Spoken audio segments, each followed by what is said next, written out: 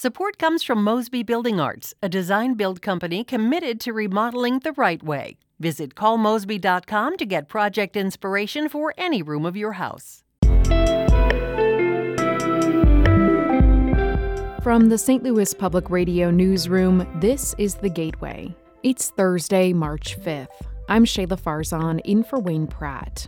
Ahead, the rapidly narrowing Democratic presidential race is coming to Missouri, and supporters of Joe Biden and Bernie Sanders believe they can make a play for Missouri's 68 delegates. Whoever our eventual nominee is, we better be united behind that person because we should be focused on a goal, which requires political maturity. St. Louis Public Radio's Jason Rosenbaum examines who has an edge in the upcoming Missouri primary. First, the news. A former South St. Louis alderman has been charged with mail fraud for allegedly using campaign funds to make a mortgage payment. As St. Louis Public Radio's Rachel Littman reports, Larry Arnowitz made his first appearance Wednesday in federal court. Arnowitz did not enter a plea during his brief court hearing and was released without having to post bond. He is accused of withdrawing money from his campaign account and then mailing a check to his mortgage company. Though he faces just the single charge, the indictment says Arnowitz regularly spent campaign contributions on personal expenses. If he is convicted, Arnowitz, who is 66, could spend a maximum of 20 years in prison, but a sentence is likely to be much less. Arnowitz resigned from the Board of Aldermen on Tuesday. His next court appearance is scheduled for March 11th. I'm Rachel Littman, St. Louis Public Radio. Meanwhile, the head of Bi-State Development says a new security agreement will improve safety for public transportation. It was signed last week and is supported by St. Louis City Mayor Lyda Krewson and St. Louis County Executive Sam Page. Speaking on St. Louis on the Air, President and CEO of Bi-State Development, Talby Roach, says metro security is his number one priority, but he says over-policing is not going to solve issues. Clearly, we were kind of headed in a direction that wasn't working before. There was more actually police and arms on the system back when we were having our worst situations. We had too many people policing the system, not people securing the system. Instead of relying on police, Roach says Bi-State will add more fare inspectors and security employees. A new networking event will help St. Louis musicians, visual artists, and writers strengthen the local arts scene.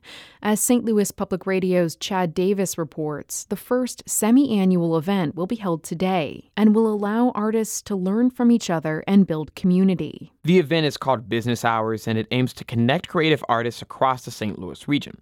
The semi-annual gatherings will feature panelists who will share how they established their careers in St. Louis. Organizers say the event will help artists obtain business marketing and other expertise and build their careers. Video artist and music promoter Louis Couture created the event. St. Louis does not have a lot of industry here, which is why you see a bit of the brain drain of some of our most talented people feeling the need to go to other larger cities where there are already established resources for them. The Business Hours event will take place at Tech Artista. Another will be held by the end of the year. I'm Chad Davis, St. Louis Public Radio.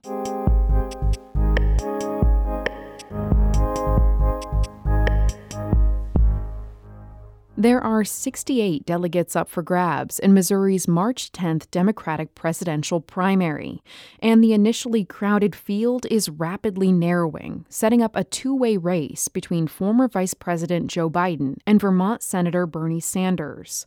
St. Louis Public Radio's Jason Rosenbaum examines how the campaigns are seeking to gain a foothold in the Show Me state. Missouri Democrats will have 22 candidates to choose from when they head to the polls Tuesday for the presidential primary.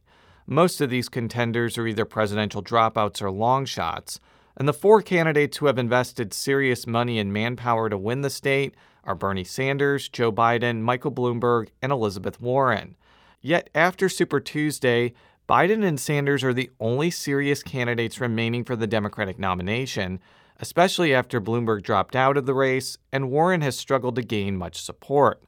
Before last Saturday, Sanders seemed to be in the driver's seat, but Biden's huge South Carolina primary win and his success on Super Tuesday has provided him with a pathway to the nomination, even though he spent much less money than some of his competitors. Biden backers, like Kansas City Congressman Emanuel Cleaver, say the former vice president's momentum can be carried into Missouri's March 10th primary. You have to really, really work hard to hate Joe Biden. He is not a person that people hate. Now, they may not vote for him, but there's going to be no passion to go and vote against him. Even with Biden gaining steam, Sanders still has a lot of reasons to be optimistic about his prospects in Missouri.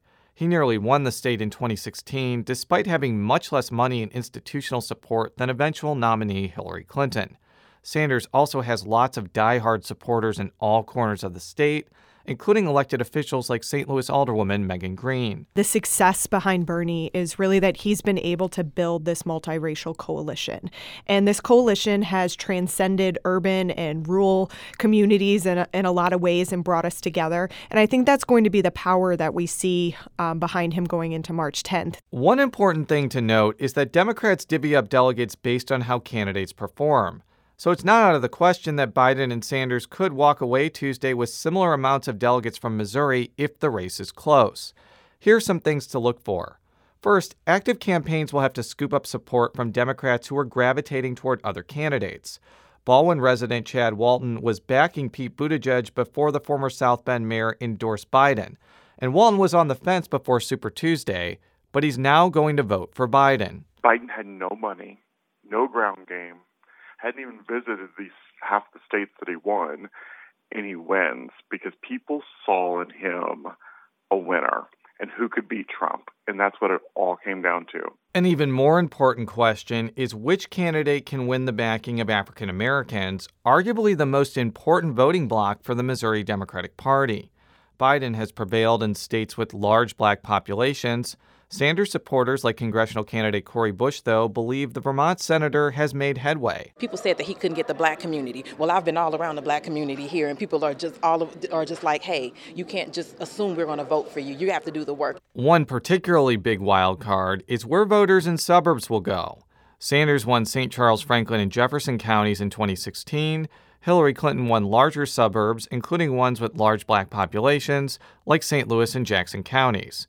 St. Charles County resident Amanda Stagenborg's vote will depend on how candidates address issues like child care affordability and student loan relief. The time to stop talking at people is here. We need to start talking with people.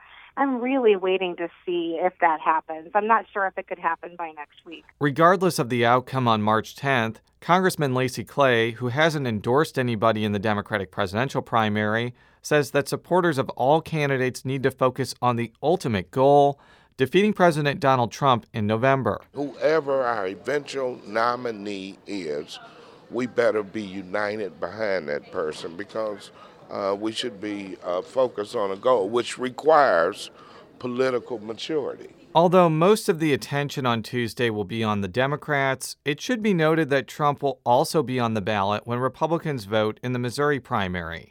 He's expected to win all of the state's delegates without any trouble. I'm Jason Rosenbaum, St. Louis Public Radio.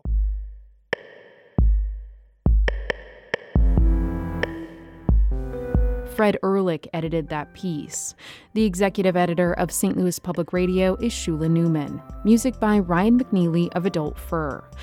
I'm Shayla Farzan, and from the St. Louis Public Radio newsroom, this has been The Gateway.